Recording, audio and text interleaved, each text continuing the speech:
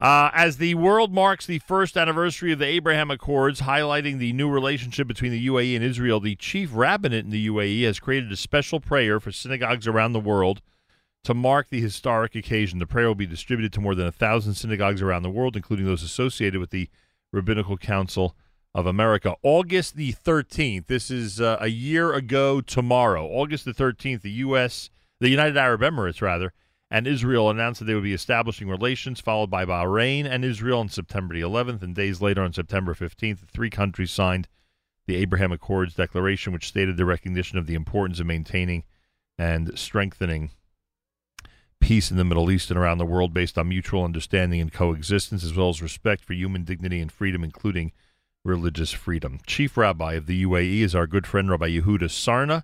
He is with us live via telephone. Rabbi Sarna, a pleasure to welcome you back to JM and the AM. Well, it's great to be here with you, and I'm speaking to you from New York. Though, given the weather that you announced, I may as well be in Dubai. I mean, I'm looking right now. It's 99 in Dubai and 96 in New York. You tell me. I bet you a little drier in Dubai, though. That's what I would wager. a little less humid over there. And more tolerable. But anyway, enough about the weather. So this year went by pretty quickly. What did you say? Well, I wouldn't say. I mean, it's a full year, and I think that it makes sense for us at this moment to take a look back and see where we come. And if I would have told you this date last year about what would occur this year, no one would have believed it. Yeah. I mean, I certainly would not have believed if you would have told me. You know what's interesting? A couple of points. First of all, the warnings. I think that's a good way of putting it. The warnings that we were given by so many in the media. Forget about the warnings from other Arab countries and leaders. Put those aside for a moment. But the media was convinced that any type of recognition by the UAE of Israel and Israel of the UAE would put Jewish lives in danger, would make the Middle East explode, would bring us to a boiling point that we've never seen before. Many of us did not believe that. It's wonderful, though, a year later to see that none of that really happened. Well, what you've seen is actually just the opposite. I mean, you've seen a flourishing of Jewish life, kosher restaurants being established, kosher organizations being established, multiple minyanim taking place, hundreds of thousands of Israeli visitors. I mean, there were points in the year when every single hotel lobby you walked into, you would hear Hebrew. And of course, you have, trade is underway, and et cetera. So you've seen just the opposite. And I'll tell you, in May, during the war with Hamas, people in the UAE were calling their relatives all over in the United States, in Israel, in the UK, in Europe, asking them if they were okay. But the place that people felt safe was in the UAE, where there were no anti-Semitic incidents. But look, that's the reason why a year later we decided to compose a tefillah, just to say thank you to Hashem for what has occurred, and to get us focused with a regional mindset on the things that are really pulling the region together, not pulling them apart. I need you to backtrack for 1 second, because you just said something so important that I hope people realize what you just stated. There were less anti-Semitic incidents during the height of the Gaza war in May in the UAE than there were in the United States, and you could state that without any reservation. Without reservation. And look, I'm not primarily a political commentator or pundit, but I think that if you do a political analysis, you'll see that ultimately, when it comes to the normalization with Arab states, even though Hamas certainly intended, they said it, they wanted the war to stop the normalization. Right. They see normalization as an existential threat. When we launched the Association of Gulf Jewish Communities, bonding together Jews who are living in each of the Gulf states, Hamas, of all people, came out against it and was critical about it. I mean, more than critical, they condemned it. Why? Because Hamas thrives on the enmity between Arabs and Jews. And any reconciliation or display of not only tolerance but friendship between Arabs and Jews is like a rocket to Hamas. It hurts them. Wow. It really, really hurts them. And so that's why so much of their focus in May was about disrupting normalization. Rabbi Yehuda Sarna is with us, Chief Rabbi of the UAE. It's a year since the Abraham Accords were signed. The other thing I had to ask you was a few weeks ago on this show, full disclosure because it happened while we were on the air, we were informed by somebody in Israel that this secret practice of trying to pray on Har HaBayit had become much more open, meaning one would not bring a Siddur to Har HaBayit now, but you could actually daven with a minyan, as they're doing every single day. This was the revelation that happened for us on the air, as they're doing every day now in Har HaBayit with a minyan, without Siddurim, okay, and people are looking the other way. And whatever, we could discuss why that is and whether the new government has anything to do with it, but forget that for a moment. I heard this, and I started to inquire from other people, not just the one source we had, who I know spend a lot of time on Har HaBayit, and they made a very interesting comment to me. They said that they feel one of the reasons that there is so much more tolerance, both among the Arabs, Jordan, etc., and the Israelis for this practice on Har HaBayit is the Abraham Accords. That if a country like the UAE and Israel can establish friendly relations, then there is an atmosphere of tolerance that seeps to the rest of the Israeli and Arab world, including one of the hot spots, Har HaBayit. What do you think of that? Wow, I mean, hotspot is the right word. Look, I hope so. I hope there is an influence of religious tolerance that emanates from multiple places in the world. Right. I think what's being built in the UAE, the Abrahamic Family House with a mosque, church, synagogue, separate buildings, but on the same campus. I hope that becomes kind of a model, and the model is not in the architecture. The model is in the recognition that one group of people can have their holy site, and other people can have their holy site, and it doesn't have to be mutually exclusive. In what way, really, does the fact that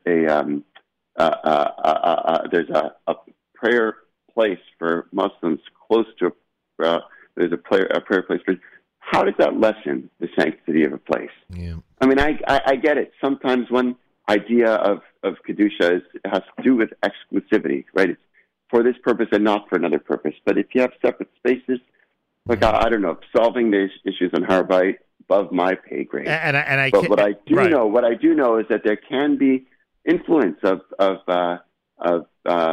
mutual respect, when that's set as a tone. Look, a lot of people use the term warm peace to describe what has occurred over the past year, a warm peace. And the difference between a cold peace and a warm peace is this. In a cold peace, people respect the treaty. A warm peace, people respect each other. And that's what's got to be.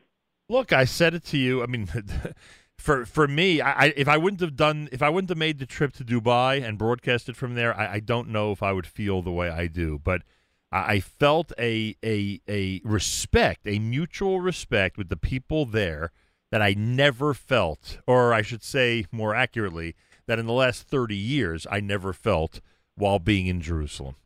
And there's something to it. There's something to that. And by the way, not to get into this now because we're going way down the road on this, and I hope to tackle this much more slowly in the future. But there are many who would say to you that when it comes to the issue of holiness, kedusha, etc. I mean, having a mosque next door to a synagogue, both religions outrightly proclaiming that they are monotheistic. I don't know if that many Torah giants would have a problem with it, frankly. Separate buildings. Yeah, listen, if it's separate buildings, I don't know of anybody who would come out against it. Why? What is the halachic issue? Yeah. I don't think that there's any, as far as I can tell, as far as I've heard. And by the way, any gadol who I've spoken to about the Abrahamic Family House There's nothing but excitement. Interesting. Very interesting. Very interesting. Rabbi Yehuda Sarna is with. I'm processing all of this. Rabbi Yehuda Sarna is with us, Chief Rabbi of the UAE. All right, so there's a special tefillah now.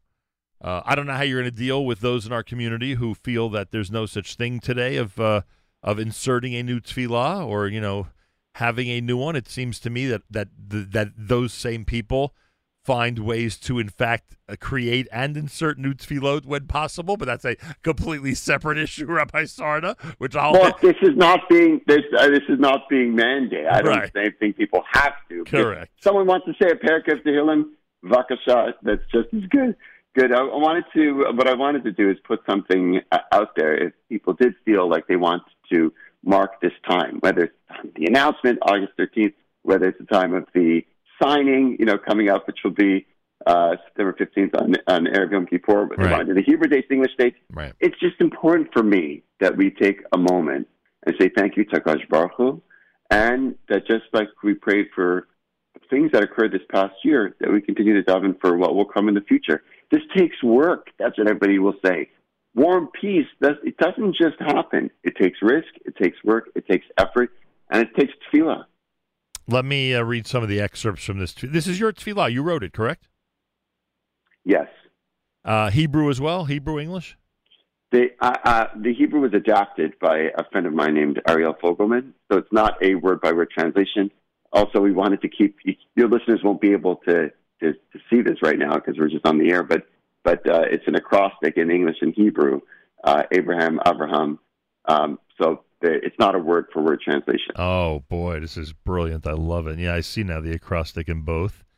And by the way, the Hebrew is remarkable. The English ain't so bad as well, by the way. No, the Hebrew is much better. Yeah, the Hebrew is very poetic. Very poetic. Frankly, you can read the Hebrew. Ariel did a fabulous job. You can go ahead and do the Hebrew. Because frankly, when it comes to tefillot, Hebrew outdoes English. What can I tell you? You know what I mean? Yeah. But you include here, again, excerpts for everybody, so we get the theme here.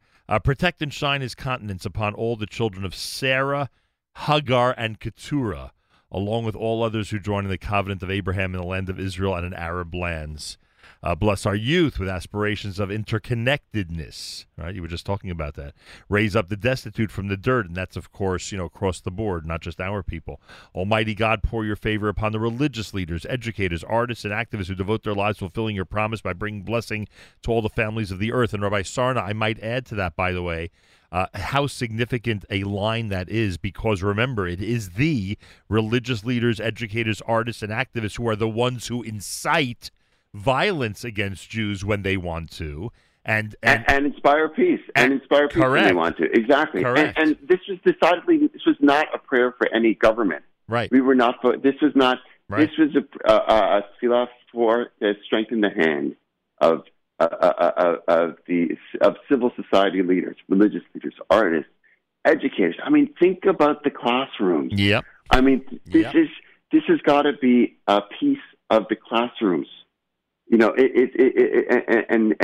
the more we can strengthen the hand of teachers and the art galleries and the lecturers and the people who are doing adult education, everybody, 100%. Yeah. Honor and safeguard the freedom of religion, conscience, language, education, and culture, and secure our holy. And by the way, that line is from Israel's Declaration of Independence. Wow. Education and culture, and secure our holy sites, sacred books, and libraries. As you are our God, our healer, renew our breath in the fact of illness. And that I put in because the pandemic, of course. Right. Pandemic. In the face of illness, rather. In the face of illness, we do that which is upright in your eyes. Yeah, imagine this was signed in the height of the pandemic. This was signed the height of the pandemic last year. August. I mean, I mean, maybe it wasn't April, but I mean, we're talking about, a really sensitive time for the entire world. May you summon the deserts to bloom and the land to sustain us, as the prophet says, with some beautiful quotes, of course. And then finally, we are together, the stars of the heavens and the sands of the seashore. Let us walk in your righteous path, and let us say amen. I mean, it's beautiful, absolutely beautiful. Oh, I should have said, by the way, and this one I'm going to do in Hebrew. And we don't think about this in this context. That's why it's so important. That's why this prayer is so vital, in my opinion, because it brings themes to the forefront that we just never think of. You write here, Ki Yishmael v'Yitzchak shechavru yachdav l'chabed et Avinu Avraham belechto min ha'olam kein techabrenu ba'achdut v'chavod l'chol adam ba'asher hu adam. You write, as they toil for their own nations and parties, they toil for their own welfare and the good of others, as Isaac and Ishmael join together to honor their father Abraham. And really in Hebrew it is better because it's Avinu Avraham. Avinu. I know. He did a better job than me. He's fabulous. But I mean, what an important theme for us to remind our children and grandchildren about. That there was a time where the two leaders, the two progenies of Abraham, our father Abraham, were together paying tribute properly to him, meaning to Avraham, after his passing.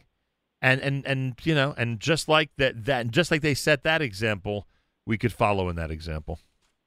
Anyway, I think. Look, I'm happy you're reading it, and because we need to stretch our imagination. We need to stretch our spiritual imagination. I'm telling you, you're bringing themes to the forefront that we never considered. You know, we have to. This is the time of year to have our eyes open. I did in our Elul Chesed campaign. I said, you know, that there's certain things that we have always known about as a community, but until we got slapped in the face with it, we didn't realize, you know, the extent of the problem that we need to solve. Here is another example of that, where, of course, we know, we all went to day school. We know that Avraham had two children that, you know, that had some type of effective relationship with him. But we never associated the fact that, you know, for generations, those two could get along. There could be, as you say, a warm peace between those two factions. Absolutely. So there you go. Absolutely. It's all in the Torah. It's all in the Torah. How do people access the prayer if they want to see it up close and personal, or they have to wait for the RCA to get it to them? No, it's online. It's online. It's on our website, Sharei Mizrach. That's the name of our shul in Dubai. And it was a few articles that went out, but maybe if there's a way, Nachum, for you to send it out to your listeners. Yeah, but on your website. But let's do this. Let's do this slowly. What's the web address where people can find it? Say it again. It's Sharei Mizrach, the SHA, one second, SHAREI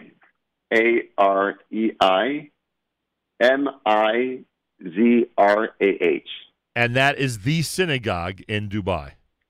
That's right. .ae is the end of it. .ae. And you go to the go to the homepage. And there it is. And there it is. Just to press download. Kol hakavod. Really beautiful what you did, and it's amazing that it's a year later, and let's hope that this trend continues. Amen. With your tefillot, with everyone's tefillot. Bezrat Hashem. Great speaking to you. Happy anniversary, Rabbi Sarna. Okay, yes, and keep cool. Okay, keep cool. I'm going to try my best. Chief Rabbi of the UAE and the author of the brand new prayer for the Abrahamic family and its covenant in celebration of 1 year of the Abraham Accords, Rabbi Yehuda Sarna. We thank him very, very much for joining us here on a Thursday morning broadcast at JM in the AM.